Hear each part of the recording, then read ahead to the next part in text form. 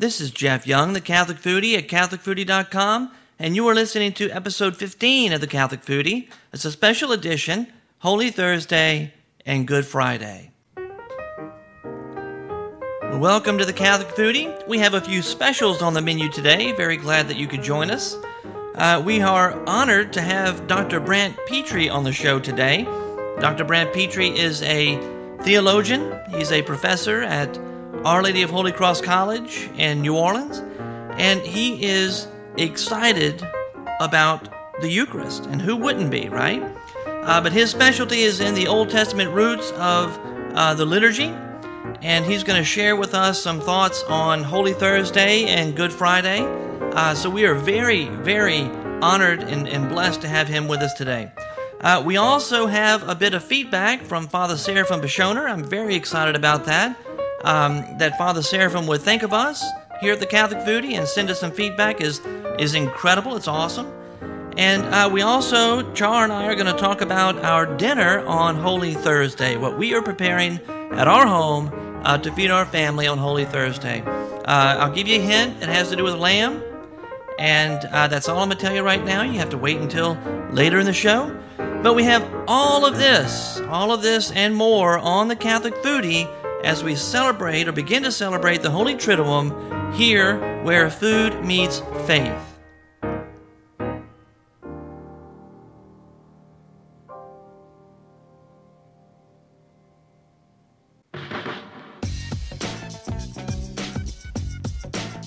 Wow, something smells good. Those goodies in there. Granny Puckett, the goodie lady? My goodness, she makes some good goodies. She's got a thing. It's like cookies, shortbread, chocolate icing between. It's good. It's very good. Well, we do have some good goodies on the show today.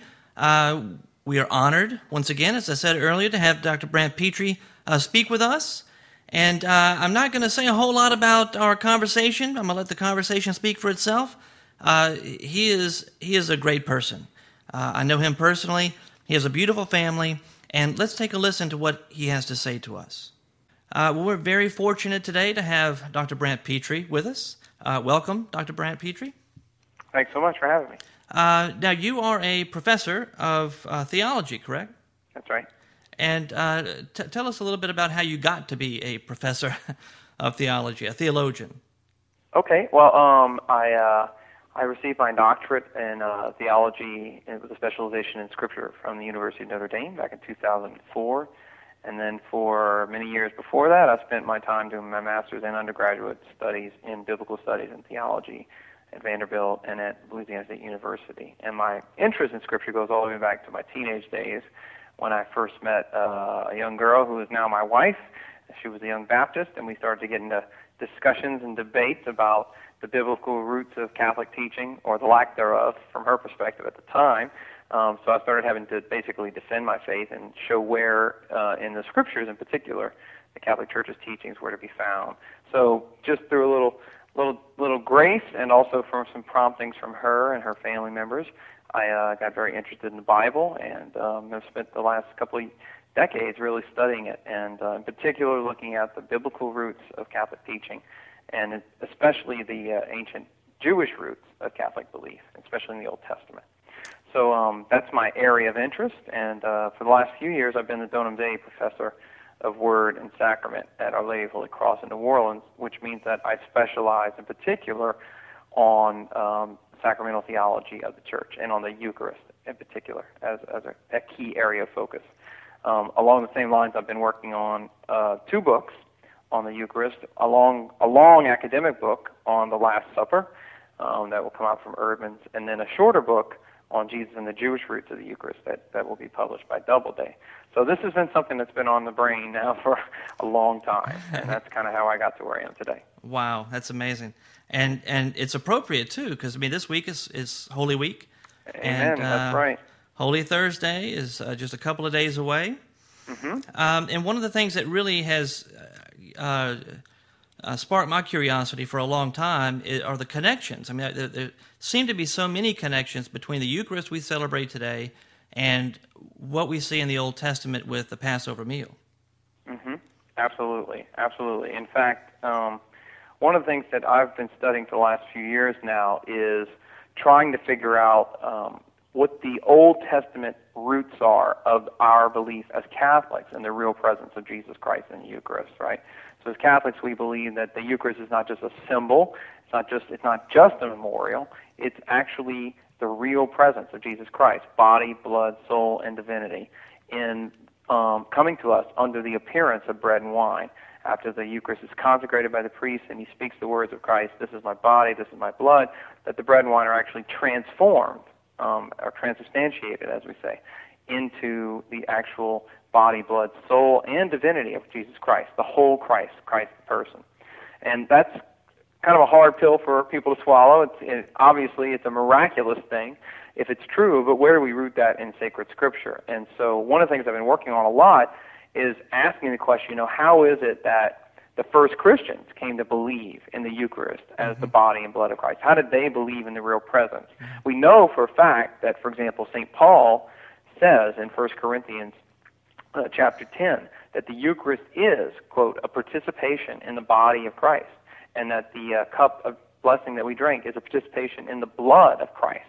And he talks about profaning the body and blood of Jesus if a person receives the Eucharist unworthily in 1 Corinthians chapter 11. So he clearly believes in the real presence of Jesus in the Eucharist. But how is it that he came to believe in it?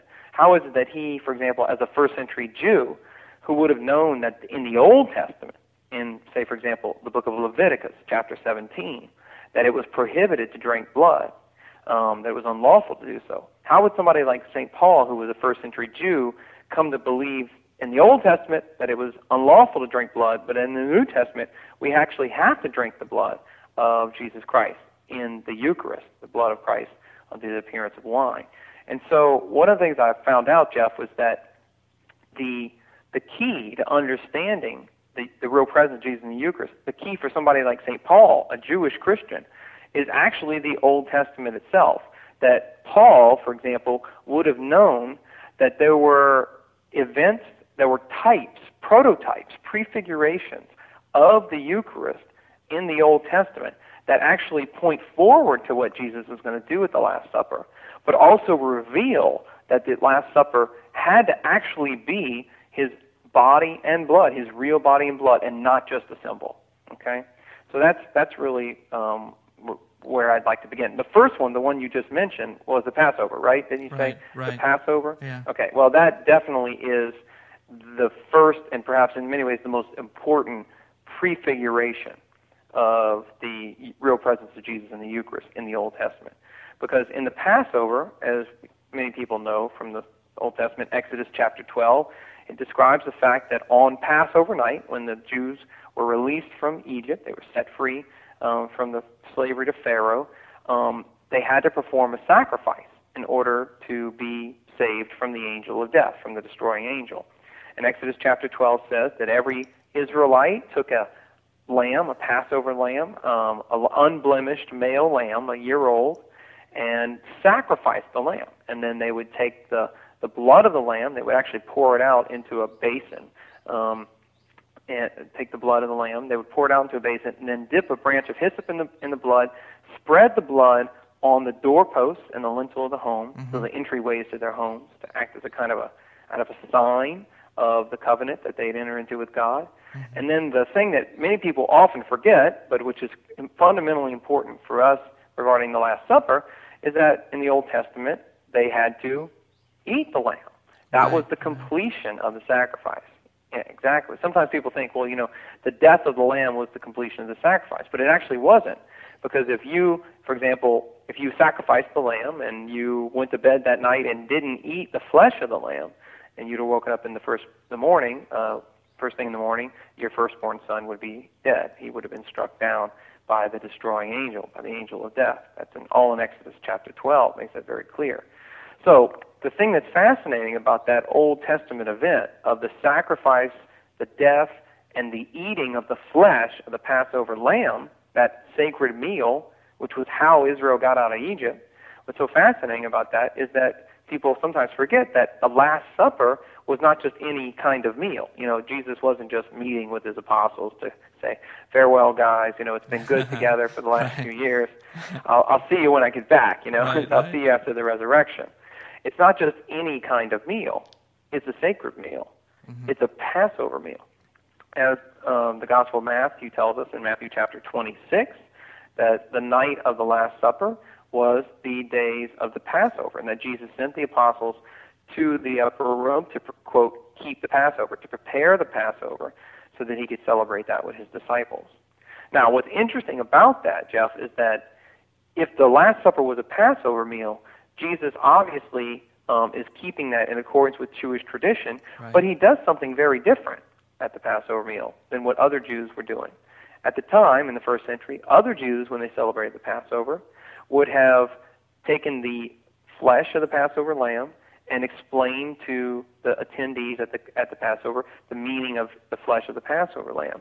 They would have taken the bread of the Passover lamb, the unleavened bread the Jews would eat with it. It's called matzah. We probably all heard of matzah, especially on a show about food. I'm sure people know about matzah, unleavened bread, right?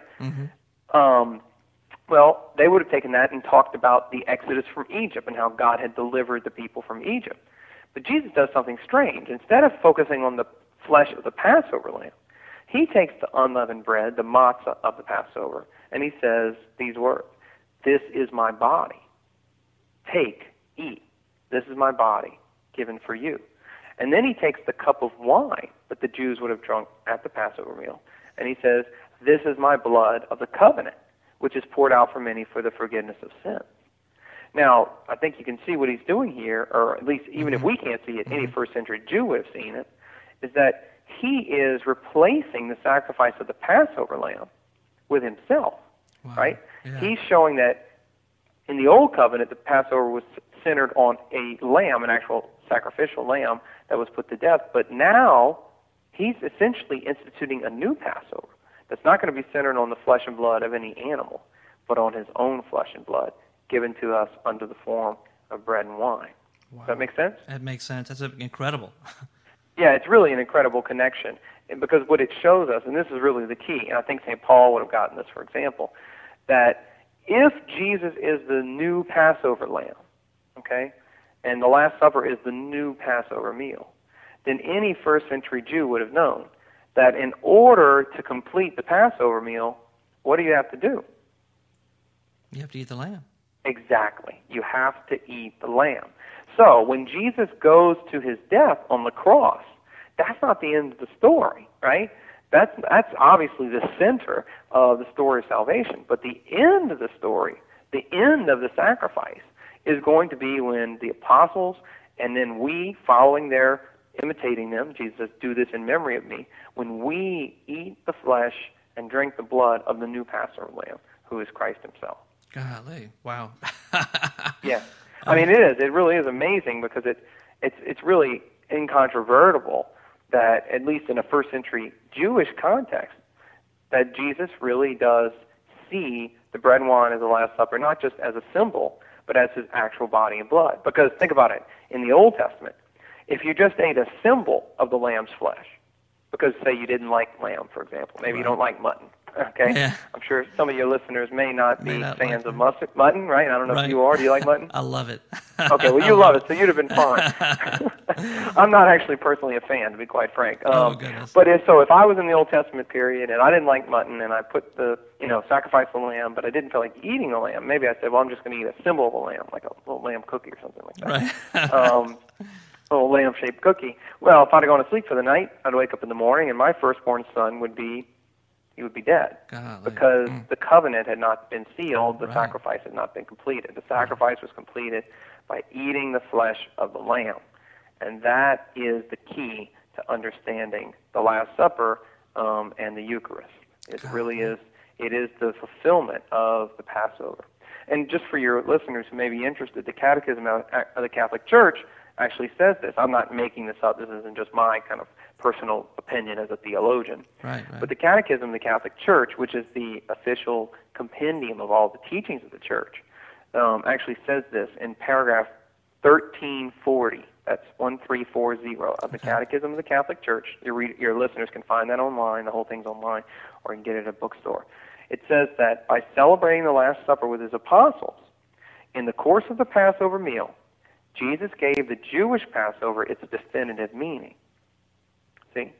See, Jesus passing over to his Father by his death and resurrection, the Catechism says, the new Passover is anticipated in the Last Supper and celebrated in the Eucharist, which fulfills the Jewish Passover and anticipates the final Passover of the church and the glory of the kingdom. Wow. So, I mean, this is just basic church teaching on the truth of Jesus' real presence being tied directly to the Passover. And in fact, Jeff, since it is Holy Week, I can point out, we're about to come up to the point where we celebrate the sacred Triduum of Easter, the 3 holy days, Holy Thursday, Good Friday, and then Easter Vigil and Holy Saturday, where we celebrate the resurrection of Jesus. Well, sometimes that's called the Paschal Triduum. Right. Or the Paschal Mystery. Well, that word Paschal is actually from the Greek word Pascha, which means Passover. So, I mean, our whole Catholic faith centers around the whole liturgical year in the Catholic Church leads up to essentially our celebration of the Passover. Of the new Passover. Exactly. And so for those of your listeners who might be participating in that on Holy Thursday, tell them to listen up. Pay attention, everybody. When you go to Mass on Holy Thursday, guess what the readings for that week are going to be focused on? The first reading from the Old Testament is going to be straight from Exodus chapter 12, which is, of all things, the description of the Passover in the Old Testament. So the Church knows what it's doing. It's not just picking these passages randomly. It's selecting them to show us that Jesus is the new Passover lamb and that the Eucharist is the flesh of the lamb that we are blessed to be able to eat. And just like in the Old Testament, eating the Passover lamb meant salvation for the Jews, so today, eating the flesh of the Lamb of God means salvation for us. It's incredibly beautiful. It is incredibly beautiful. It is one of the greatest mysteries of our faith, and it's one of the most beautiful mysteries of our faith, and that's why it's really the center of our whole liturgical year leading up to this Feast of the Eucharist and the Feast of the Resurrection on Easter Sunday. I mean, this is what it's all about. I mean, Jesus, this is the last thing he does, before he begins his passion. And he commands the apostles, do this in memory of me, because this is the way he's going to be present with us forever until the end of time. Some Christians who maybe don't believe, for example, in the real presence of Jesus in the Eucharist, they might have a hard time explaining why he says, at the end of Matthew's Gospel, I will be with you always, even to the end of time, and then he goes straight up into heaven, right? And it seems a little bit disingenuous on his part, Why does he say he's going to be with us for all time, standing there in his bodily form, and then he goes up into heaven? Now, obviously, he's present in spirit, but we as Catholics recognize that the way he's present with us bodily until the end of time is in the Eucharist. And Jeff, he reveals that to the apostles at another meal that he has with them. And that one is on Easter Sunday itself in Luke chapter 24, the road to Emmaus. I'm sure you remember that famous story. He's walking along the road with the apostles, and those 2 disciples who are upset because, he was crucified and they thought he was the Messiah. And he's explaining to them the prophecies about him in the Scripture. And I wonder if he talked about the Passover. It'd be interesting to see. It would have been nice to have been there on Easter Sunday. But then in Luke 24, verses 28, and following, he says that Jesus drew near to the village where they were going, and he was going to go further, but they constrained him, saying, stay with us, because it's toward the evening, and the day is now far spent. So he went in to stay with them, and when he was at table with them, he took the bread, and blessed, and broke it, and gave it to them. And then the Scripture says these amazing words, and their eyes were open, and they recognized him, and he vanished out of their sight. God, wow. Right? And it says, they said to each other, did our hearts not burn within us while he talked to us on the road and while he opened the Scriptures? And then they run back to the other apostles to tell them what had happened. And in verse 35 it says, they told what had happened on the road and how he was known to them in the breaking of the bread. Right? Wow. Yes. So what is Jesus doing here? I mean, this is Easter Sunday. It's a pretty important day, right? He's got a lot to do. That's right. So why does he pick this particular event? Why does he do these particular things? He takes the bread. He blesses the bread. He breaks it. He gives it to him. When's the last time he did that, Jeff? Can you think of when's the last time he took bread, blessed bread, broke it, and gave it to his disciples? Let me think about that. Mull that one over for a minute, right? Right. Of course, it's the Last Supper. Yeah, exactly. Yeah. So what's going on here? Is Jesus doing a repeat performance of the Last Supper? Well, no. What's happening is he is making present that same reality that was taking place at the Last Supper. And notice the strange thing about this meal is that as soon as he gives them the bread, it says their eyes were open and they recognized him. And then he vanished out of their sight. So that means that up to that point, they didn't really realize that it was Jesus. But as soon as he gives them the bread, then their eyes are open and they recognize him. But then he does something strange. He disappears. He vanishes. So why does he do that? What's he trying to do? Is he, pulling the David Copperfield? Now you see me, now you don't. Is he just teasing the apostles, right? Just playing games with them? No, I would suggest to you that what he's doing is he's showing them that the way I'm going to be with you now until the end of time is not under my bodily form in the appearance of a man, in the form of a man, but under the form of bread and wine in the Eucharist. That's right. Right. And that's what they said. He was made known to them in the breaking of the bread. That's the way that they understand the mystery of the resurrection and the mystery of his real presence with us now. He's just as truly and really present with us in the Eucharist today as he was 2,000 years ago with those two disciples on the road to Emmaus. He's just hidden under the appearance of bread and wine. That's beautiful. That's beautiful. Well, Dr. Pitre, thank you so much. Thank you so much for being with us. I think you've given us a lot to just mull over, to chew on, to chew on as we enter Holy Week, and especially the celebration of the Last Supper on Holy Thursday. Absolutely. We will make sure to pay attention to those readings. Definitely, absolutely. I mean, this is the whole liturgy is set up to kind of lead us into that mystery of what Jesus has done for us in the Last Supper and what he continues to do for us every single Mass. I mean, the whole Mass, it's a banquet, it's a meal, but unlike, I'm sure, some of your other shows where you talk about ordinary meals, this is an extraordinary meal. This is no ordinary banquet. This is the banquet of the Passover Lamb who loved us and gave himself for us so that we could have salvation and so that we could be saved from death. Oh, man. Well, what I will do, I will put a link in the show notes on the website in case anybody wants to look up some of the stuff. I know you have some the books you mentioned earlier, and I believe some of your talks are also available in CD format. Yeah, actually, they can go to my website. It's www.brantpitre.com. That's www.brantpitre.com, and there I have a whole host of Bible studies on CD on the Jewish and the biblical roots of the Eucharist. I have one of my favorite ones is on the Eucharist in the Gospel of John. That's over 8 hours of biblical study just on the Eucharist, just in John. And then I have a full-fledged set, which is perhaps the longest one of all, called Eucharistic Theology, and that's 21 hours of lectures looking at the Eucharist in the Bible, going from Genesis all the way to Revelation. That's awesome. And we touch on pretty much every meal that was eaten in the whole Bible study. There's a lot of eating going on in the Bible. So they can check those out at brantpitre.com and invite them to get them, study them, and share them with others.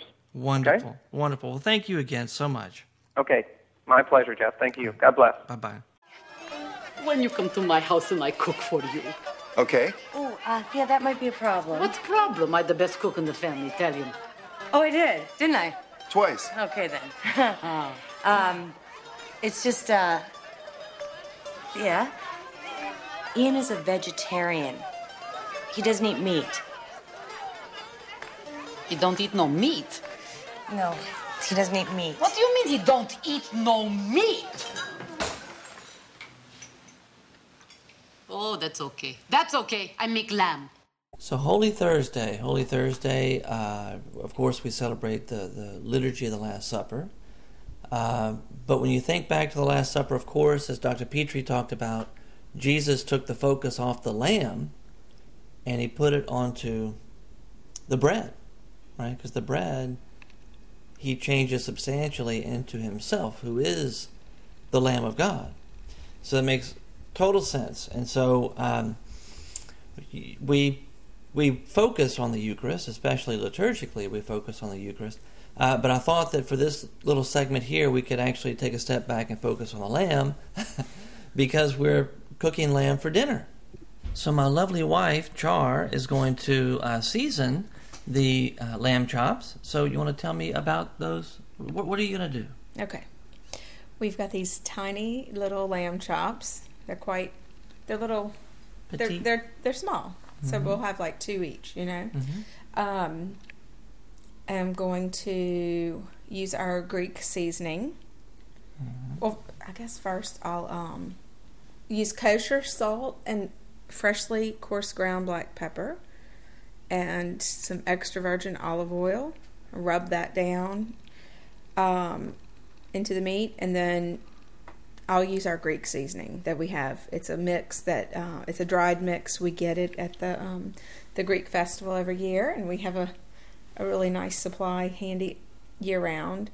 And it has dried oregano, dried basil, rosemary, red pepper flakes, and I don't know if there's anything else. They have black peppercorns. Anyway, it's good. So I'll rub that in, and then I have fresh mint that I got from my mom's house, and she has just a.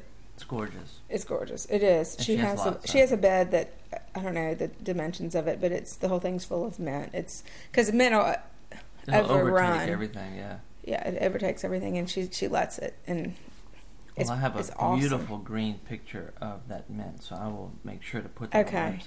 So I have some fresh mint. I'm gonna chop a lot, generous. You know, I'll chop it, cover the meat with it, and let that marinate.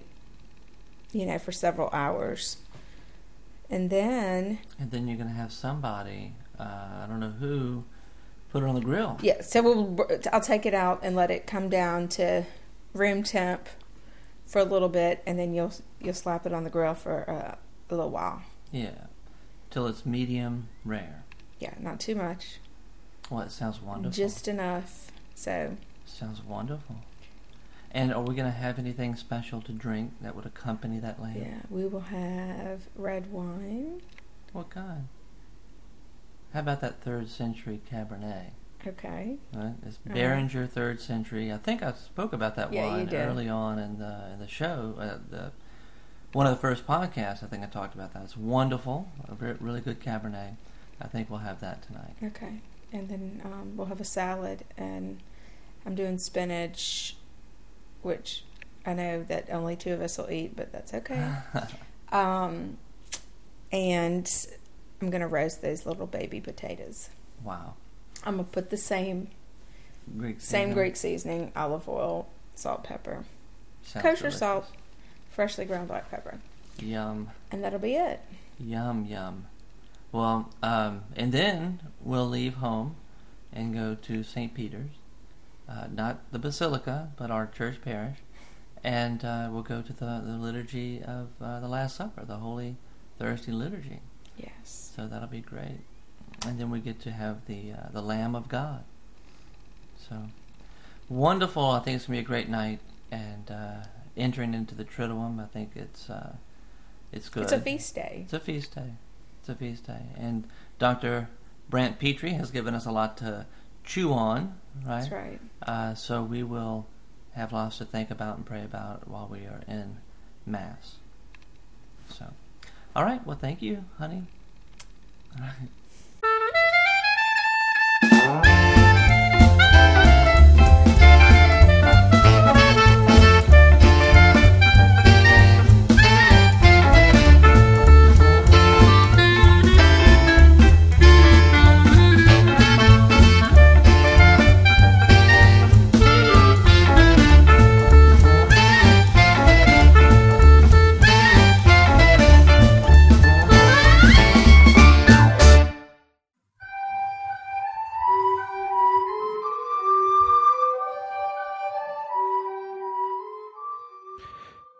Greetings and salutations. This is Father Seraphim Beshoner giving you some feedback over there at the Catholic Foodie. It's been a long time coming, and I certainly should have given it much before that. But I thought that one of the things that I might share with you over there at the Catholic Foodie is how it is that we are going to be celebrating Easter here in Gaming, Austria. I can't say whether it's a very authentic Easter festivity here in according to Austrian tradition, but it is fairly authentic as far as the Franciscan and particularly Franciscan University tradition. Now, I should state that we don't celebrate Easter really the way that St. Francis does, and that we actually have a reference in history to St. Francis celebrating Easter. And it talks about his community, getting the house all ready and setting the table with white cloth and glassware and making it really fancy. But then Francis came back, and when he saw how it looked, he wasn't happy at all, and so he refused to eat at the table. Instead, he went and ate outside. And when the brothers came out, he complained and said that the examples of the Son of God's poverty should move us more than other religious. I saw here a table all prepared and decorated, and recognized it not as the table of poor men who go door to door. And so the example we have of Francis celebrating Easter is a very simple example, and as I said, not generally what we do. It's much more elaborate, and so we try not to. We certainly don't read that passage when we're celebrating our Easter festivities, but it's part of the Franciscan tradition, and again I say particularly Franciscan University tradition. Right after the Easter Vigil, that there is what they call a resurrection party. And in the States, this involves things like hoagies and pizza and, of course, soft drinks and all sorts of other things like that, which are not really available over here in Austria. So we have all the families here make a dish of some sort. Then they bring sort of a potluck to us at the Kartauser. We get all gathered together, as I said, right after the Easter Vigil for enjoyment of food and festivities. Now, last year we had things like, I remember some meatballs, and of course there's some cakes and pies, and usually cider or something else like that. But since it's whatever each family decides to bring, or in our case, what the friars decide to bring, it's different for each person. But I thought I'd share a little bit with you what it is that we do with our family, our extended family here in Gaming, Austria, and to wish all of your listeners a very happy, a blessed Easter, and a very happy and wonderful celebration. Thanks for all you do over there at the Catholic Foodie. This is Father Seraphim at Catholic Under the Hood saying goodbye and God bless. Wow, thank you so much, Father Seraphim. I'm so excited that you took the time to think about us over here at the Catholic Foodie and to send us some feedback. And it sounds like your celebration of Easter in Gaming is wonderful. It's fantastic. I attended the university, actually, a number of years ago up in Steubenville, and I just remember the intense atmosphere of celebration around Holy Week and Easter. And I really do. I kind of miss that. I miss that communal experience. I mean, we have it in the parish, but it's not really the same kind of an experience. At Steubenville, it's kind of like a closed community, much like my experience in the seminary. I mean, when you're in the seminary, where I was in the seminary was situated on the campus, the property of an abbey, right, a Benedictine abbey. So we spent. I mean, you live it, the Triduum and Easter is just. You live it, you breathe it, and it's a wonderful experience. And I love being in my parish, and I love all the celebrations of Holy Week, and I look forward to it very much. But, as an adult, I guess as an adult with children now and other worries and concerns in life, it's sometimes very difficult to enter into the spirit of Holy Week. Thankfully, though, as a teacher, I have Good Friday off. And we also have not what we call spring break, right? I teach at a Catholic high school, so not spring break, but Easter break. So all next week I will be off from school. But Char is going to have a number of little projects for me to work on at the house, so I'm not really completely off of work. Anyway, thank you again, Father Seraphim, and God bless you and all the wonderful work over there at Catholic Under the Hood. Well, that wraps up episode 15 for us. I hope that you got some good stuff out of this. Very happy to have had Dr. Brant Pitre here. Please do check out his website at brantpitre.com, BRANTPITRE, brantpitre.com. Also, we'll put a link on the website, CatholicFoodie.com. Now, just a couple of things I'd like to mention before we close. First of all, if you like what you hear, and like what you see on the website, you like what you hear here at the Catholic Foodie, I would ask that you maybe go to iTunes and leave a comment there, a recommendation for the site and for the podcast. I'd also ask if you know what dig.com is, D-I-G-G. If you look on the website, some of the posts that we've had recently about crawfish and examination of conscience and about Lent, if you wouldn't mind going and digging those articles, that'd be wonderful. All of this generates more listeners for the Catholic Foodie and kind of furthers the mission and the ministry that we have here at the Catholic Foodie. And if you would like to leave feedback for the Catholic Foodie, you could do so in 3 ways. You can send me an email at catholicfoodie@gmail.com, or if you have the capabilities on your computer to record a WAV file or an MP3 file, you can also send that to me at catholicfoodie@gmail.com. And then finally, we do have a listener feedback line which records your message as an MP3 file, and I'm able to play that on the show. And that number is 985-635-4974. And once again, all this contact information is available on the website at catholicfoodie.com. Well, thank you so much for being here. Thank you for listening. I hope you enjoyed your meal here at the Catholic Foodie. And until next time, bon appetit.